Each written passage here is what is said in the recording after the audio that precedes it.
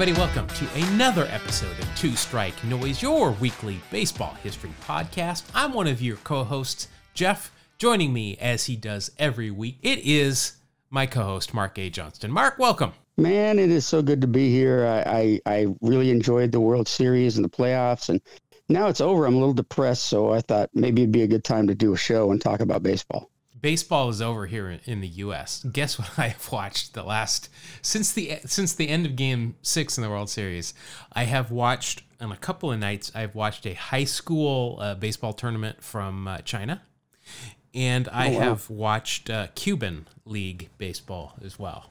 And the Dominican League is getting ready to start up, so that's... I'm excited for that. And there is actually a MLB.TV type of package you can buy on the internet for $20. I think it's $15 right now if you sign up early, and you get all their games. You can watch them on demand too.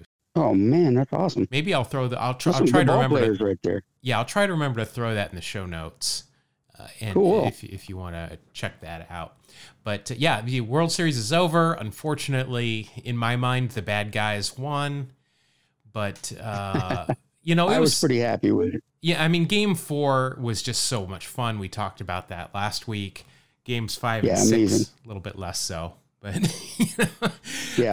I did want to bring up something about Clayton Kershaw, though. That I guess this has been around for quite a while, but I just saw this. Clayton Kershaw, his great uncle discovered Pluto.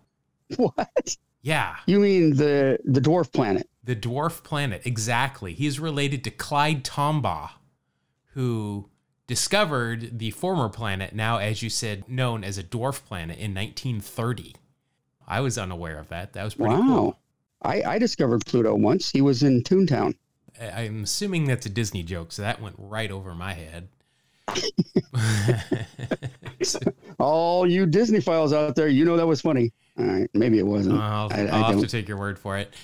Next thing I wanted to talk about, this one was by, I found on Twitter from the @MLB Cathedrals feed, which is a good feed. They've got a lot of old stadiums, which, I enjoy old stadiums. I enjoy new stadiums for the most part. Not exactly this one, but the Orange Bowl, where the University of Miami and I think the Dolphins played a long time ago. They used to play there. That is the exact site where Marlins Park is now. I didn't know that.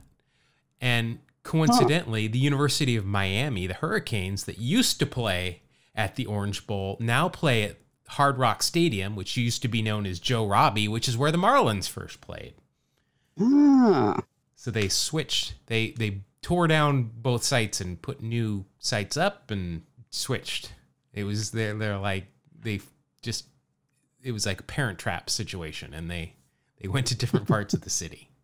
But yes, I did not know that at all, but that's kind of weird.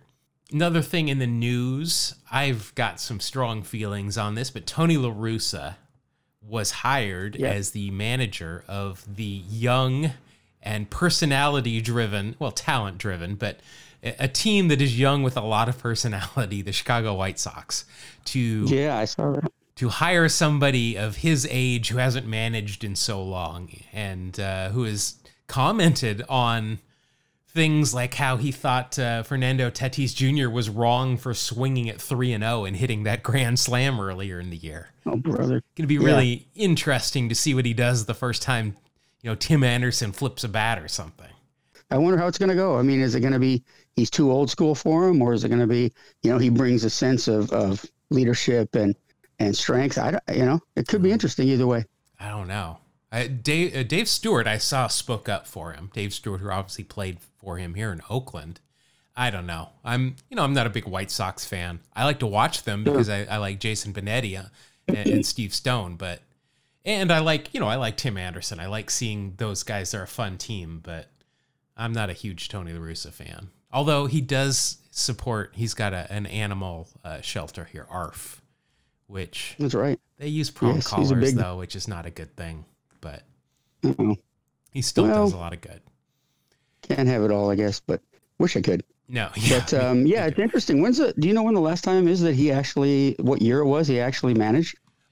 So La Russa last managed in 2011, so it will have been 10 seasons. Wow. That was and he won the World Series in 2011 with the Cardinals. So it's went out on top, which is kind of cool. But it's interesting. Yeah. Well, I'm actually excited to see what he does with them. I'm not sure excited is the word I'm looking for, but I did want to talk about something I saw on YouTube regarding Tony La Russa.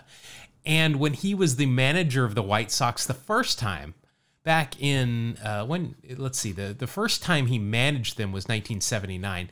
What I want to talk about, though, happened in 1980 when Tony La Russa was on the game show To Tell the Truth. Now, nice. This might be something that some of our younger listeners don't know about. I just vaguely know about it. I know that the premise. I've never seen the show, but basically you've got a couple of celebrities there. They question three people who all claim to be the same person, and they try to, by these questions and answers, determine who's actually the one person that is, telling the truth, and the other two are lying. So Tony La Russa came on, and the whole premise was that he was the youngest manager in Major League Baseball. And he was also the only lawyer that was a manager in Major League Baseball. So listen to these four celebrities. And again, if you're not old enough, some of these names might mean nothing to you. But the first judge was the star of Ragamuffins of Rhythm when he was 3 years old. It's Nipsey Russell. Oh, Nipsey Russell. Oh, he of the occasional first seat on that wonderful show Match Game. Yeah, he's on Match Game. He was also always on $10,000 Pyramid or whatever that was with Dick Clark.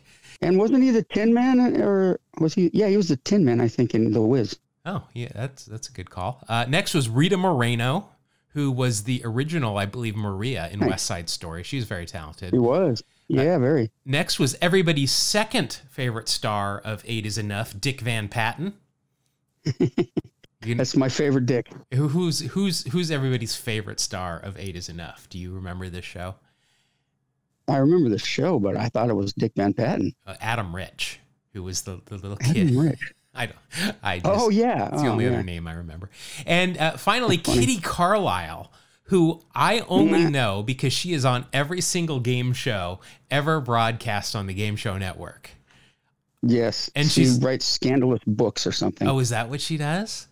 I don't think she was like 800 years old at this point in 1980, but she's like what Joel McHale is now. Like he's on whether he hosts or he's a guest on every game show.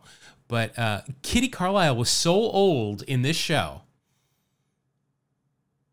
How old was she? There we go. That she wrote her numbers in Roman numerals, and I am not joking there. She actually wrote Roman numerals when she had to write a number down. So these three guys come out. It's Tony La Russa's in the middle of these three, and two of the guys are wearing 80s White Sox uniforms. Not the shorts, but, the same style. La Russa is the only one in a suit and tie, which I thought was kind of funny. Rita Moreno totally exposes one of them as lying because she asks the question, who is Van Lingo Mungo? Which, we talked about him on nicknames. We talked about him when we had DB Firstman on the show talking about their book. And this guy answers back, well, I think he plays for the Twins. He did not. He was long retired by that point. But I was like, oh my gosh, she just nailed him. But then she goes on to say, oh, well, I asked him about Van Lingo Mungo and he gave me the answer. Like she thought that was correct. So I was disappointed. Oh, okay. Well, I mean, that's not a bad thing to get something wrong if the person thinks that you're right. I mean, that's more important. Yeah, but she lost because she voted for him as saying he was telling the truth too, which was disappointing. Oh, Lord. Tony La Russa, we also found out, is an Abner Doubleday truther. He said that Abner Doubleday invented baseball. So that was wow, something. I've never heard of an Abner Doubleday truther. Well, we talked about him here. Yeah. It's like a flat earth. Yeah. Oh, exactly. Yeah. And finally, Nipsey Russell apparently thinks the White Sox play at Wrigley Field. Because he asked one of them, he says, how many day games do you play? Or no, he said, how many night games do you play there here in Chicago? And the guy goes, like 30, 34. And he goes, oh, because last I checked, there were no lights at that stadium. And then his time ran out, so the guy didn't get an answer and say, well, I managed the White Sox, not the Cubs. But guess what, Nipsey? There's 2 teams in Chicago. Just saying. Yeah, come on, Nips. All right, so I'll put the link to this in the show notes. Nobody picked Tony La Russa. The 4 celebrities, That's 3 funny. of them picked one and one picked the other. Spoiler alert. And none of them picked the actual Tony La Russa, which is kind of funny. We've got no debuts, shockingly enough. I know we've got no debuts this week. I did want to mention just something else, though. If you cannot get enough of me, I know you can never get enough of Mark, but if you cannot get enough of me, I'm going to be on a couple of movie podcasts, of which I know very little about, so you can make fun of me. My best friend hosts a couple of movie podcasts, the 20th Century Movie Club and Adkins Undisputed. These are 2 movie podcasts. One is about movies before the year 2000. I think my episode's coming up in a week or so, where I talk about buddy films, which I thought was pretty cool, doing it with my best friend. And then the Adkins Undisputed podcast is about action star Scott Adkins, who I'm sure you have seen a movie of, whether you knew who he was or not. But Scott Adkins actually joins my buddy Mike for each episode to talk about the movie that he's going to discuss. And I was on one of those. So I'll put some links in the show note for those. Those are he knows more about movies than I know about Ricky Henderson. So wow. See, I'm a big movie buff, but I'm not ready to go up against someone with 2 podcasts. I'm telling you. The stupid stuff that we can pull out and people are like, why do you know that? He can do that with the most obscure movie, and it's very impressive. Nice. All right, so let's get into trivia since we don't have any debuts. Last week I asked a question, which the answer has actually changed since last week. So last week I asked you, when the podcast debuted, the Dodgers at that time had 7 different players had hit home runs in the World Series thus far. My question was, which team holds the record for most individual players homering in a World Series? Now, the Dodgers ended up having 9 different players homer in that series. So they are now the new answer. But prior to that, do you have any idea? I was going to say the 19 Mets. Well, the first time they were good was 1969, and they are not the answer. Yeah, well, I was hoping it was 1969. So that's my pathetic guess. So we got a couple of responses. One of them was right.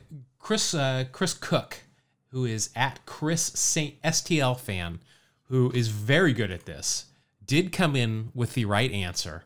I don't remember if he gave me a couple of answers this time, but I know he gave me the right answer at one point, and the answer is the 1989 Oakland A's. Oh. There is a little bit of a thread here. If I ask a question, the first thing you need to do is eliminate the A's or Ricky Henderson. And if you can do that, then go elsewhere. But if you can't, that's probably the answer. Yeah, that's a good point. Percentage wise, I was doing the odds on that, and they're actually not bad odds.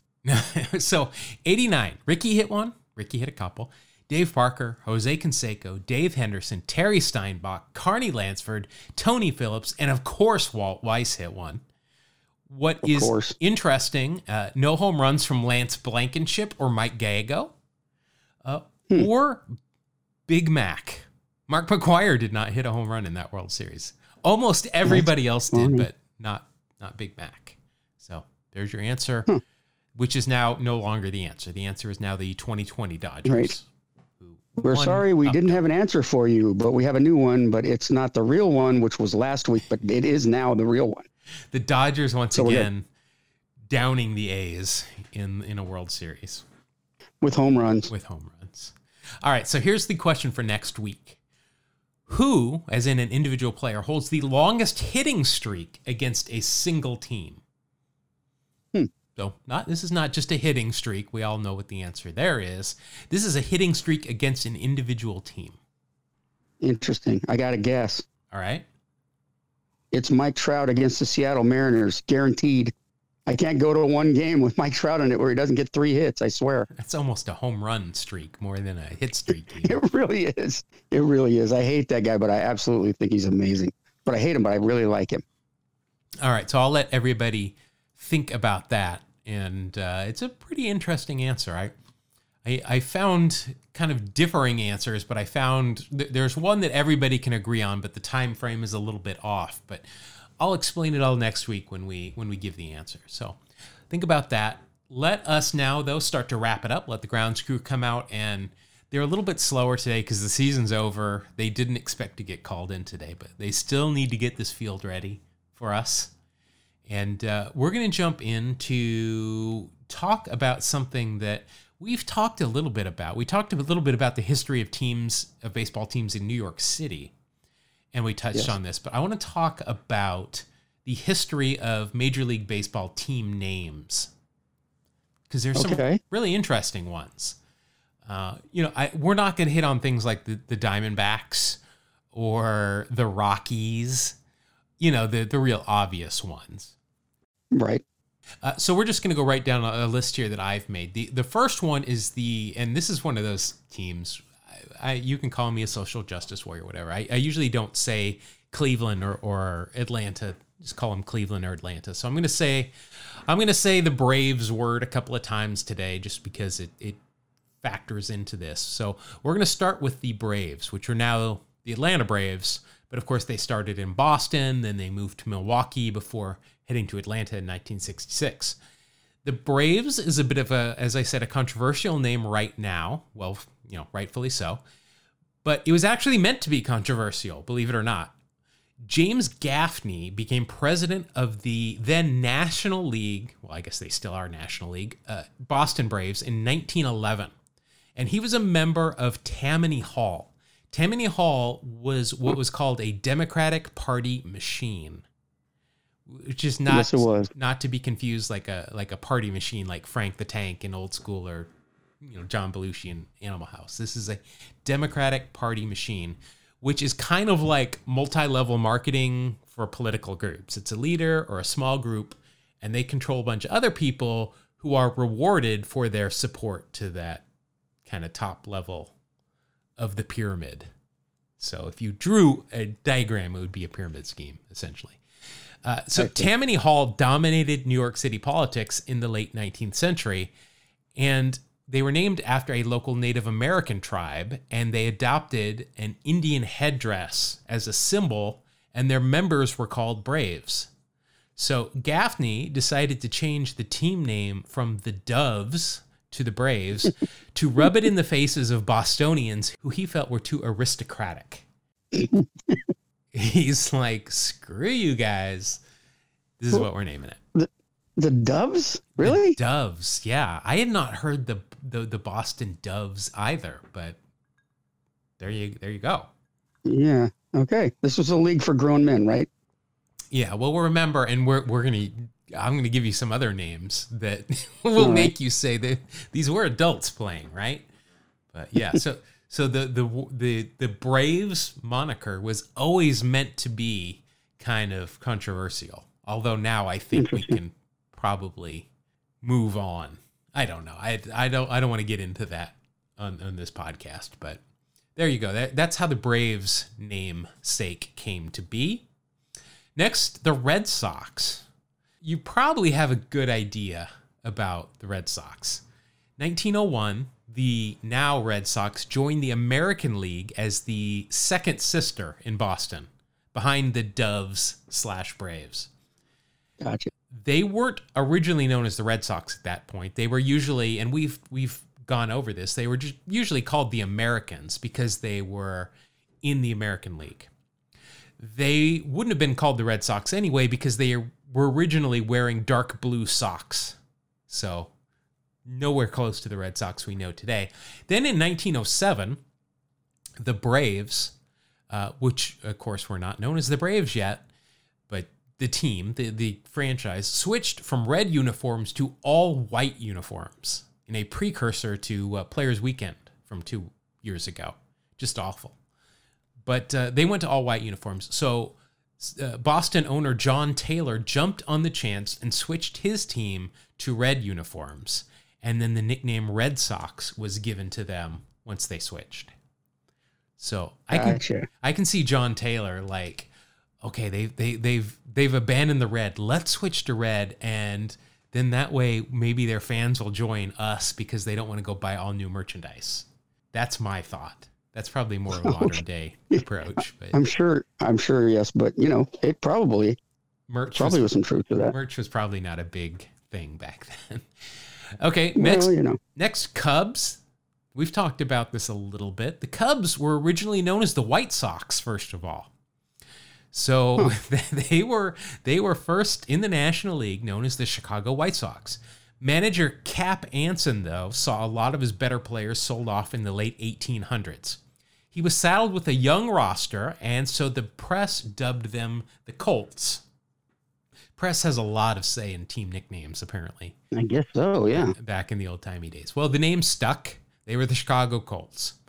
Now, I had never heard to them referred to as the Colts before, but that's what I found in several articles. Then in 1897, Anson left the team after helming them for 19 seasons. So the nickname was changed from the Colts to the Orphans because they were now without their father figure. Oh my gosh. Wow. What a name. Yeah. So I'm all for teams changing nicknames when they change managers. I think that's a good idea, and they should go back to that, because then you would sell a lot of new merch all the time. Okay, so 1920, Frank Zilli, who we've done extensive research on this. He's German. It's spelled Selee. I'm sticking with the pronunciation. He took over as skipper, and he inherited a very young roster. And since there was a new manager, they had to give it a new name, so they called them the Cubs, and that one stuck. That's how they stayed the Cubs. They've stayed the Cubs for, when did I say? 1920. So 100 years they've been known as the Cubs. That's great. Interesting story. Yeah. So next, let's stick in the Central National League. The Reds, who were the original first fully professional baseball team, and they went by the Red Stockings. They morphed into the Red Legs, and then that was just shortened to Reds. 1953, they announced that they were going to return to the Red Legs, the Red Sox having already taken the Red Sox moniker. At this point in the country, the term Reds kind of had a different meaning because of the Red Scare. So they didn't really want to have the word Reds all over their stuff. So they just they decided they were going to be the Red Legs again. That only stayed for like 2 years, and then they kind of just went back to Reds. They didn't make an announcement. They just kind of started to use it again. They could have been the Red Hots. Ooh. I think that's a cool name. Yeah, I like that. Okay, next we got the Tigers. So Detroit's original first minor league baseball team were called the Wolverines, but they were sometimes also referred to as the Tigers, which was a nickname for the members of Michigan's oldest military unit, which fought in the Civil War and the Spanish-American War. When Detroit joined the American League in 1901, the team received formal permission from the regiment to use its symbol and nickname, and it's stuck ever since. So that's an ode to a military unit. I just thought, normally if you do that now, it's just, Tigers are ferocious, so that's why we want to be the Tigers. But no, that had to do with a very storied military, I was going to say franchise, but unit. Next, the Phillies. So this team was founded in 1883 as the Quakers, which if you mistype that name, it becomes the Quackers, which is another pretty cool name that I would sign up for. Eventually, in a stroke of genius, though, it was changed to the Philadelphians, which was then shortened to Phillies. Robert Carpenter bought the team in 1943, and he held a contest to rename the club. We've seen this done multiple times in the minor leagues. And this name that won cracks me up. The team name that the fans voted for was Blue Jays. They wanted to be called the Philadelphia Blue Jays. The team was branded as the Blue Jays for a couple of seasons, But everybody still called them the Phillies, and then they eventually just kind of forgot about it and went back to the Phillies. So they literally did kind of what the Reds did, and just without really making an announcement or anything, just put, hey, we're going back to Phillies.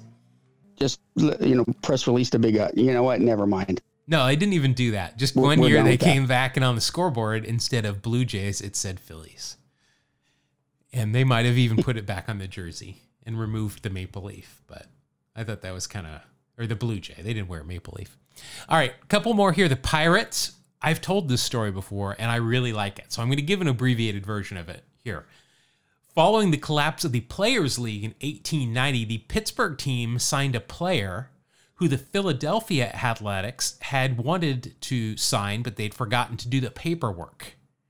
So a Philadelphia sports writer made the claim that Pittsburgh had pirated the player away. 130 years ago, a sports writer made a flippant comment, and today the team is still called the Pirates. Huh. And then finally, the Cardinals. So we've talked a lot about teams from St. Louis. The Browns, the Perfectos, one of my favorites. While they were the Perfectos in 1899, another sports writer was eavesdropping, I guess, and heard a woman say that she thought the red stockings the Perfectos wore were a lovely shade of cardinal. He liked it, put it in a story in a column, and fans instantly gravitated towards it. So 1900, the team officially changed their name. The next year, they're like, all right, goodbye Perfectos, hello Cardinals. So they were actually named after not the bird. Yeah. But yet the bird is prominent on the all bird their is an logos. Afterthought. Yeah. But I mean, I guess an afterthought. The Stanford Cardinals are a tree, so it's just Stanford. I think it's just one. It's a single Stanford Cardinal. Okay, but it's still a tree. That is not cardinal. On their logo? Is that yeah, their mascot is a big. You've never seen the tree? It's just someone in a tree costume. No, I know what you're talking about. I was just asking. Yeah. Is it a red tree though? No, it's green with a brown. I want to say stump trunk. Maybe it's a red cedar and you can't tell. That's probably it. This is California. Yeah. All right, so there you go. There are some history of some team nicknames that I found interesting. So that's pretty fun. Yeah, maybe next week we can go over. We already talked about the Yankees. The Mets are pretty easy, Metropolitans. We talked about the A's and the Athletics and the Elephants. I think the Marlins are probably the next one we got to talk about. Or the Devil. Yeah. Remember when the Devil Rays joined the league, there was an outcry from some religious groups because the word devil was in the name. Devil Rays, which they're not anymore. I wonder if they succumbed to the religious pressure or if they just thought it would be easier to just say Rays. I don't know. I still call them the D-Rays sometimes. You call them Tampa sometimes too, to the disdain of our listeners. Yes, I know. I'm sure there's frankly a lot of things I do, much to the disdain of our listeners. But anyway, there you go. There are history of some team names. We've got some more history coming up next week. Some actual, that's baseball history. But we're going to get next week. Let's just spill the beans here, Mark. We are going to give you the definitive history of baseball. In terms of its origins, we're gonna do an origin story for baseball, definitively, where Abner Doubleday will not play a very prominent role. He will definitely get an honorable mention, but no, he won't be in the captain's chair. No, we'll have Tony La Russa on to defend him. There you go. All right, Mark, so let's jump into our final segment. This is a very popular segment that people like to call, and so we let them go ahead and say it. It is time for Wax Packs Heroes. Gotta pull a Wax Pack Hero. Got stars in his eyes. All right, Mark, today we are opening up some of the least attractive cards. Whenever I say that, we're doing Donruss, because Donruss are always just ugly at this time. We are going to open up some 1990 Donruss, which also come in a kind of an ugly orange pack here. Now, I am not sure if these have been opened yet. I have a feeling they are because they are super glued together, just about. Last week, if you will remember, all of the cards were in numerical order, thusly telling us that somebody had opened them before. Somebody broke the set, yeah. Yeah, and you came away with a victory to take a lead 4-3. So I'm going to go ahead and I'm going to once again let you choose if you want the pack in my left hand or the pack in my right hand. All right, I am going to go left hand again. It was good luck last week. Left hand. All right, now I, being the commissioner, have the option of stealing that pack should I choose. Last week I didn't do it and I paid for it. So this week I know my luck is going to change. I'm going to stick with the right pack for me. And I'm going to let you do the left pack. You know, the question is, did I set you up? I mean, how much strategy do we have here? This is the only part of the game you can control. So, all right, let's just take a quick look at some of the cards. There's a lot of heirs in this set, specifically a Nolan Ryan heir and Harold Baines heir. The Harold Baines card is interesting because there are actually 2 heirs on the original card. Then they corrected one of them but left the other heir. Then they corrected the second error, but put the first error back in there. And then they finally corrected them both. So there's 4 different variations of the Harold Baines card. Beyond that, there is a David Justice rookie card, and that is really about it. Not a whole lot of value in the set, but let us let's open this pack up and let's just see what we come up with. Let's do it. All right, so here we go. And again, these are glued just about to the back card, so I don't know if who I've purchased these from did something nefarious. We'll see. All right, we'll find out. We've got another puzzle piece here. I forgot to look who this is for. It is a it's Carl Yastrzemski again. Puzzle pieces 46, 47, and 48. All right, so before we get into these packs, let's review the rules. I almost forgot to do that. If you are showing some real stirrup that we can see, you're going to get an extra cent because that's great. We like that. If you are wearing 2-in-1s, shame on you. That's a -1 cent. If you are sporting a mustache, we're going to give you an extra cent. But if it is a great Tom Selleck-esque mustache, we're going to give you an extra point because that's good news. Next, we have got, if you're wearing high-top shoes, we are going to minus a point because we don't like that look. And if you are wearing high-top shoes with 2-in-1 stirrups that we can see, we're going to -2 points because that's just a crime against humanity and you shouldn't do it. Next, if you are wearing your caricature or your jersey number on your sweatband, you're going to get an extra cent. And if you are a Hall of Famer, you are going to get an extra 5 cents. All right, Mark, so here we go. It also might be just mentioned that we are using a May 1992 Beckett Baseball Card Monthly to get the values here so that we have some. You're going to start out strong here, Mark. I'm not going to lie. You are starting out with the Diamond Kings, and it is Mr. Bo Jackson. I heard of that guy. Yeah. Now, this card is number 1 in the set, and that's always a good thing if you're that first card. He is not a Hall of Famer, but the card value itself is 7 cents, and he's got a little bit of a mustache here, and he's got stirrups on. So I'm going to give you 9 cents there to start out with. That is a good start. Yeah. Now, wasn't he like a hockey player or something? Yeah, in football and basketball and a surfer, and he also played the guitar with Bo Diddley. Did he race horses? Just curious. I don't know. I don't remember if he raced horses or not. And I think he did the Olympic decathlon with Dan and Dave. That's right. Boy, there's pulling some names out of the old Wayback Machine there. All right. So, and it has been suggested that maybe we should give more value to Diamond Kings, but we'll have to think about that when we review our rules next. Next, you have got pitcher for the Angels. It is Bob McClure. Bob McClure. I remember the name. I'm not sure I could quote you any stats. Well, he was first in the club in ERA in 1989. He does have a nice mullet going on. We're not giving any extra money for that, but he has got a really nice mustache. Nice. thinking I'm going to give you 2 cents on that one. That's a good. Wow, That's a he's good got mustache. No value from Beckett. serious mustache. Yeah, I'm going to give Very you. nice. He's got a soul patch though in 1990. That I might minus you a cent just for But no, for being ahead of his time. on principle.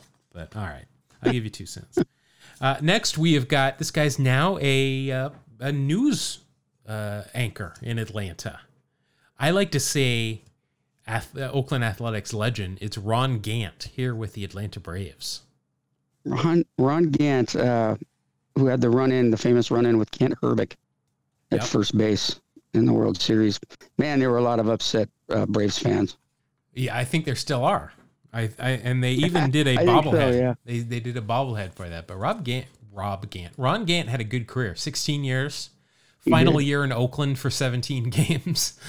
Not bad. Career 321 home runs, 243 stolen bases. That's I think you would take that. Overall WAR of 33. That's very impressive. That's not bad at all. Yeah. Well, he was not on the Atlanta World Series team though. Interesting. All right, that card is worth 8 cents, and he's got a mustache. That's a 9-cent card. That brings you up to 20 cents. Next, you have got another mustachio gentleman. It is Mr. Mariner. Alvin Davis. Alvin Davis is correct. AD always had a mustache. Yeah, so this is an MVP card, which is not worth anything in Beckett, but you're going to get 1 cent for the mustache because that's what we do. Oh, good. And he's Thanks, Alvin AD. Davis. I don't really remember Alvin Davis. I'm going to be honest. I didn't see a lot of Mariners games back then. But, 1 cent for that. I remember him quite well. Yeah. Next, we've got a catcher. Here he is with the Indians. He looks like he's 13 years old. Looks like he's never shaved in his life. So you're not going to get a 1 center from the mustache. He is with Cleveland here, and I remember him with the Yankees. It is Joel Skinner. Sure, Joel Skinner. I remember he was either really young or he just seemed like it. Like you're talking about his picture. Yeah, let's see how many he managed in the major leagues. Apparently, he managed Cleveland in 2002. Do you remember that? Oh yeah, I do actually. I do not remember that at all. It's funny because at this time, 1990, it was his second to last year in the big leagues, and he was 29 years old, but certainly did not look like it. No value there in any way. Next, we've got another catcher. Here he is with the Philadelphia Philadelphians. As we learned earlier, the Quakers. It is Steve Lake. Yeah, Steve Lake. Boy, I remember who.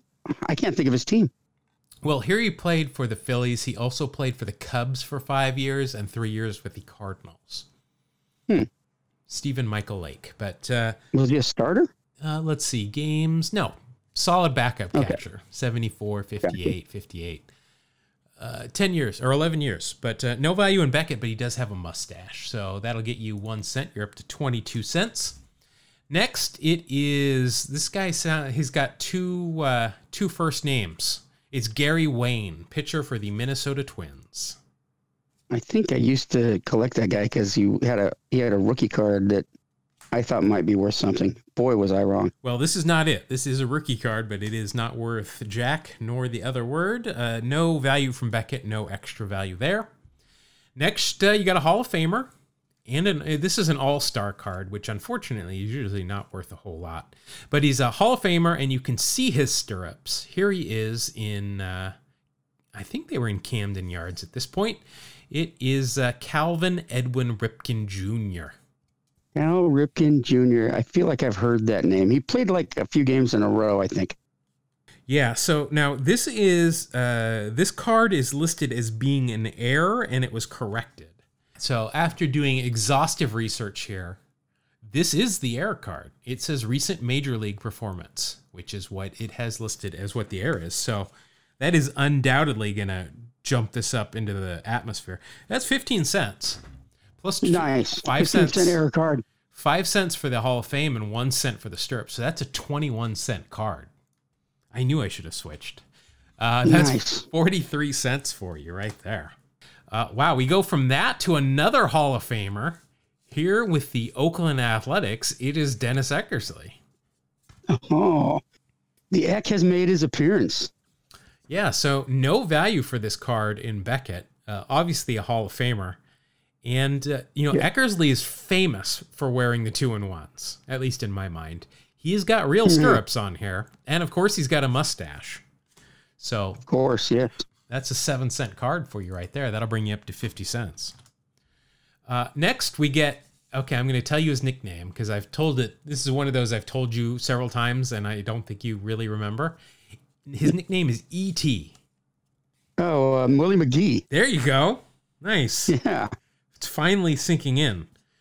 Willie McGee, this is the year 1990 that he was traded to the A's near the deadline and almost qualified to lead he did lead the league still. He won the National League batting title, I believe. Let's look it up because I don't want to get dinged in. I don't want Marshall to call me out.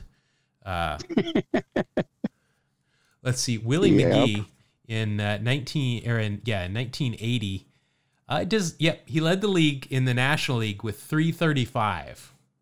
He only appeared in 29 games for the A's, but he did win the National League batting title despite being traded. No value in Beckett, but he does have a little wispy mustache there, so you get 50. You're up to 51 cents.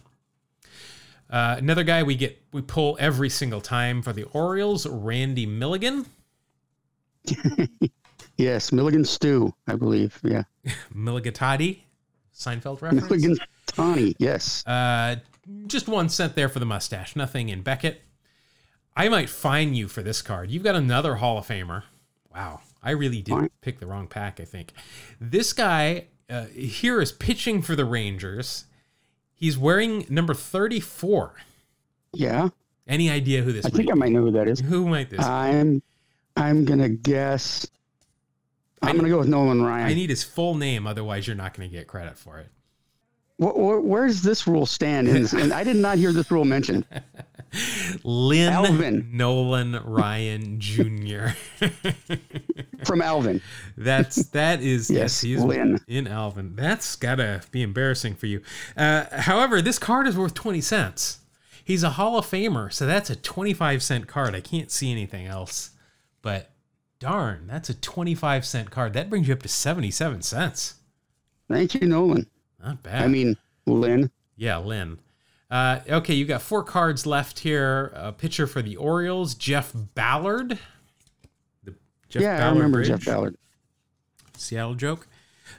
Nothing there from Beckett. Only 1 cent because he's wearing real stirrups, but that'll get you up to 78 cents.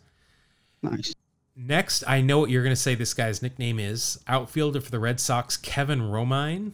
Kevin, Leaves of Romine. Close enough. I'm pretty sure he was kind of a 4th outfielder from Santa Margarita, California. No value here in Beckett, but he's got real stirrups and he's got a mustache. So you're just tacking it on now. You're at 80 cents. I'm going to have a hard time. Next. Man, you better hit that Justice rookie. Yeah, I better. Twice. Next is utility infielder for the Bucks. It is Jeff King. No recollect. Oh wait, he was a Pirate. I remember him a little bit. He was on those teams with Bonilla and Bonds and Dreybeck. Remember, I named them all last week. Yes, you did. In an odd show of memory. Yeah, it was a weird flex, I admit. But no value in Beckett. But he's got real stirrups and he's got a mustache. That's 82 cents. And your final card is a Mariner. Coincidentally enough, he's got a mustache. That's going to be the only value. It is Gene Harris, pitcher. Sure. Gene Harris, Mariners legend. So you get 1 cent there for the mustache, but you've got 83 cents. That is a very strong pack for 1990 Don Russ. I'm nervous. I'm not unhappy with my score. No, you shouldn't be. All right, so let's rip this, and I do literally mean rip because they are glued to the back of these cards. Yeah. The value is plummeting as I peel it off. All right, Yastrzemski. Oh, well, this is probably worth $1. It's puzzle piece 1, 2, and 3. So that might be my saving grace. Anybody that wants to get started. And that likes to start in the top left-hand corner. All right, so starting off for Cleveland, this guy unfortunately passed away in a boating accident. It is pitcher Steve Olin. Steve Olin was a solid pitcher, too. Yeah, this is Cleveland Indian. This is his rookie card, so it's got a little value, worth 3 cents, but that's going to be all. Yeah, again, doesn't look like he's ever shaved either. Next, outfielder for the Astros, it is Gerald Young. Young. There you go. I'm trying to come up with a nickname on the fly, but I'm not that clever. Gerald Young is wearing real stirrups. I can't tell if he's got a mustache, but he does have Mims bands on. So that'll get me 2 cents for the stirrups and the Mims bands. I believe his nickname is Gerald. You make me feel so young. You know, Bill Sinatra. That. Let's see what Baseball Reference. No, Baseball Reference is put the kibosh on that. Sorry. I'm starting it myself. Yeah. All right. So I got a Hall of Famer here. Everybody's favorite Hall of Famer until we found out some other things about him. It is the late Kirby Puckett here with the Minnesota Twins, the only team he played for. Kirby, one-of-a-kind outfielder. I never saw anybody that he looked like a chubby guy, but man, could he move. Yeah, he had, especially early in his career, he had some good wheels. Now, there is an error card listed here. So let's see if this is, I'm going to guess this is the error because it says recent Major League performance just as yours did. Ah. So, yep, recent Major League performance. All right, so this is the error card. And that is it's only worth 7 cents. How come yours was worth so much more? Just because it was Cal? It was because it's the pack I picked. All right, so this is Kirby. So he's a Hall of Famer. He's got real stirrups, and he's, of course, got a mustache. So that's 7 cents on top of this 7. So that's a 14-cent card. I'll take it. Brings me up to 19 cents. Next, we've got outfielder for the Cubs. It is Dwight Smith. Dwight Smith. I don't remember a whole lot about him except that he was, a talented guy with the Cubs. If I remember right, he was pretty quick and had a little power. He was teammates. He and I forget who it was were the went 1 and 2 in Rookie of the Year. I thought that year. Yeah, I remember. I can't think of it either. Jerome Walton. That's it. Yeah. Yep, yeah, those two were like rookie talent that came out of nowhere. Yeah. So Jerome Walton won it. Dwight Smith came in second. Smith hit .324, had .382 on base and a .493 slugging. Wow. Not bad. Not bad. But this card is not, before I say that, I need to look it up. I looked it up. Yeah, it's not worth anything. He's got a mustache, but this idiot has got 2-1s for some reason. So I get nothing. All right. Got an MVP card here. I've already proclaimed that I like this guy. It is outfielder for the Phillies, Von Hayes. Von Hayes, yeah. Not enough talk about Von Hayes. He was a solid baseball player. Yeah, so no value here. It's one of those MVP cards. No value. He doesn't have a mustache or anything. Let's see. 1986 was probably his best year. He finished 8th in the MVP balloting. Led the league in runs and doubles. 379 on base, 480 slugging with 19 homers and 98 RBIs. And 24 stolen bases. He had some speed. He had double digits 4 different years of his 12-year career. Had 253 career stolen bases. That's not too bad. Wow. Nickname 5 for 1. By tools, I guess. That's a good guess. I don't know. I'm gonna have to ask around. We'll ask. I'm gonna ask DV Firstman because I've learned this last week that when I don't know what a nickname, why it's there, that they will know the answer. So maybe I'll come back with that. No value though for me there. Next, outfielder for the Baltimore Orioles, Mike Devereaux. Mike Devereaux. I remember him played for the Albuquerque Dukes for a couple of seasons. Good guy. Nice guy. Had to clean his uniform a couple of times. I have. And let me just say, you pointed out the team with full white uniforms that is a nightmare for a clubby. I just wanted to point that out. White uniforms suck. And if they're all white. Yeah, definitely. Mike Devereaux, he's nickname's Devo. Anything close to, you've got a DEV in your first or last name, you're going to be nicknamed Devo. But no value in Beckett. He's got a mustache, but he's got 2-1s. So that cancels out. That's disappointing. Next, I've got a rated rookie card, and I have never heard of this guy. He did not have a career, much of a career. He did make the majors. It is catcher for the Atlanta Braves, Kelly Mann. Boy, that name sounds vaguely familiar, but I can't tell you a lot. Mann. Kelly Mann only played 2 years in the big leagues, only logged 18 games. His slash line 173, 189, and 288. So not great. And you can imagine, I mean, Javi Lopez came around right around this time as well. And he had that catcher position in Atlanta on lockdown for a decade. Let's see if this is a rookie card, though. Let's see what it's worth. It is worth an entire 2 cents. Well, it's double 1 cent. Yeah, definitely. So that'll bring me up to 21 cents. Next pitcher for the Cincinnati Redlegs, it is your buddy Jose Rijo. Hey, gotta love Jose Rijo. Underrated pitcher, didn't have the longest career, but he had some pretty good seasons. Yeah, unfortunately, no value from Beckett. Nothing going on extra value-wise. And then we go to somebody that we mentioned just, I think last week. He was the answer to part of the answer to our trivia question, as one of the few catchers that was 2 for 2 in terms of throwing out Ricky Henderson in his career. It is Tom Pagnozzi. Tom Pagnozzi, sure, yeah. Not a bad catcher. Here with the Cardinals. This picture was taken in Old Candlestick Park, I can tell. And, this is disappointing. We always say that catchers are going to have real stirrups, right? Sure. Well, guess what this yahoo is wearing? Tom Pagnozzi's coming in with 2-1s.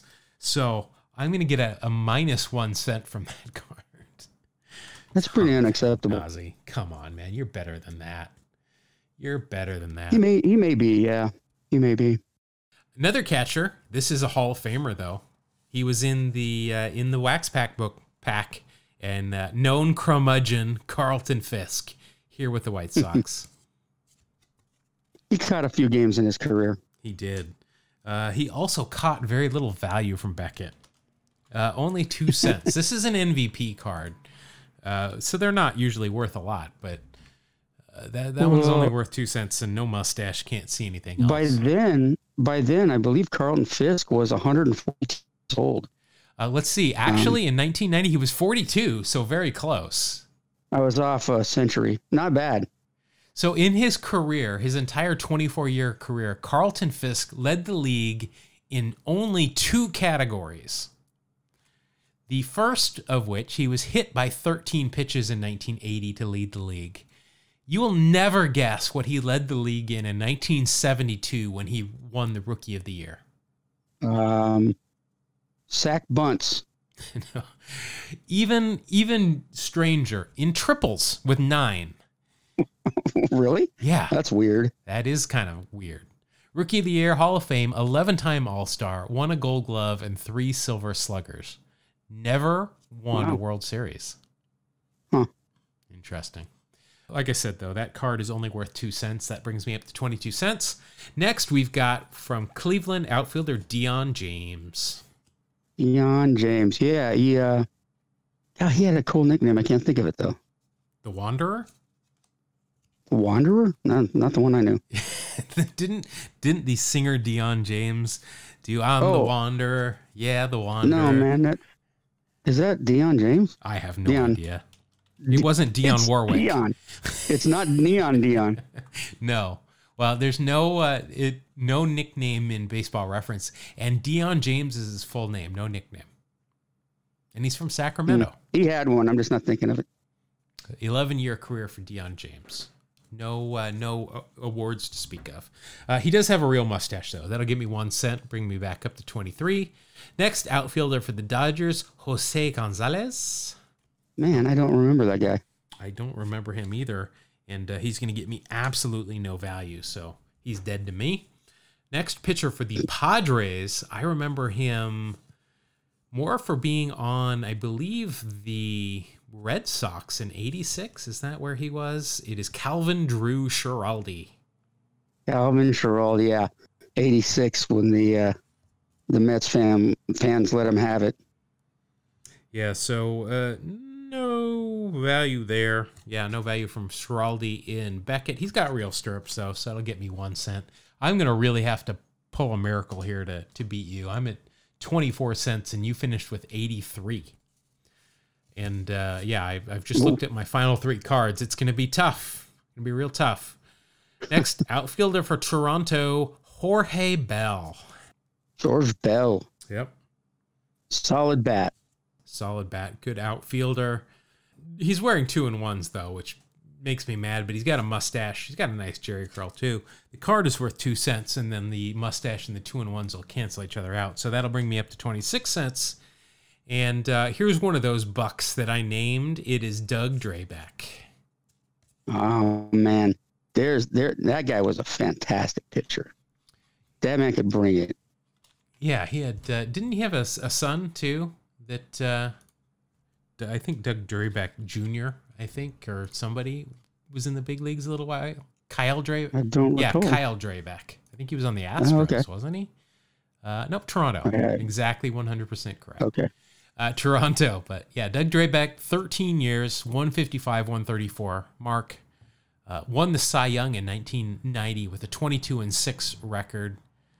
2.76 ERA, not a bad year.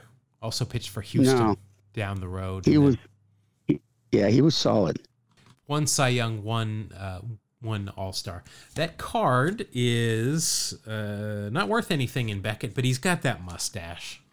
It's just a 1 center, but it's still a good mustache. That's 27 cents. And my final card is pitcher here for the St. Louis Cardinals. Just like teammate Tom Bagnazzi was taken in Candlestick Park, it is Ken Hill. Ken Hill. You know, it sounds like an announcer. I remember Ken Hill was on the Angels for a while.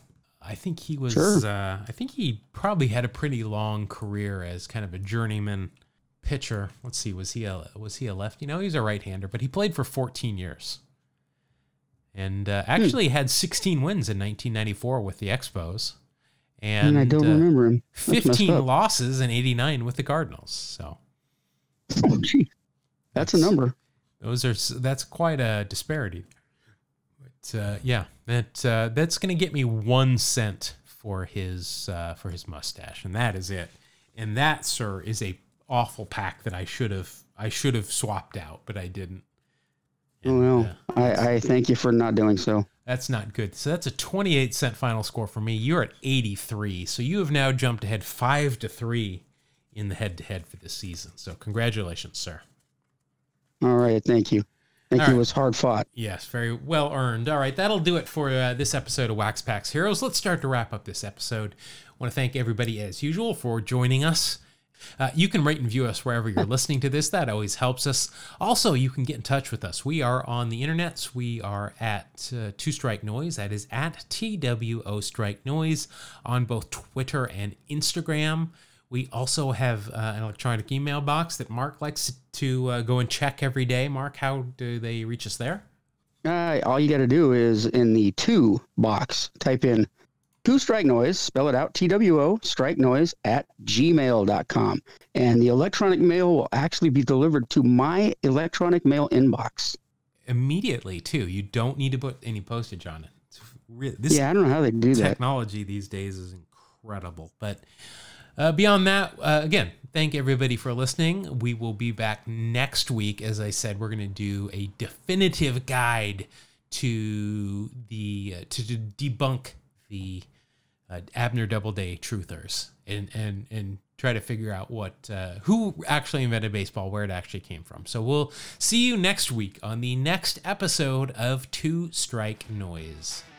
Thank you. God bless you. Have a great day.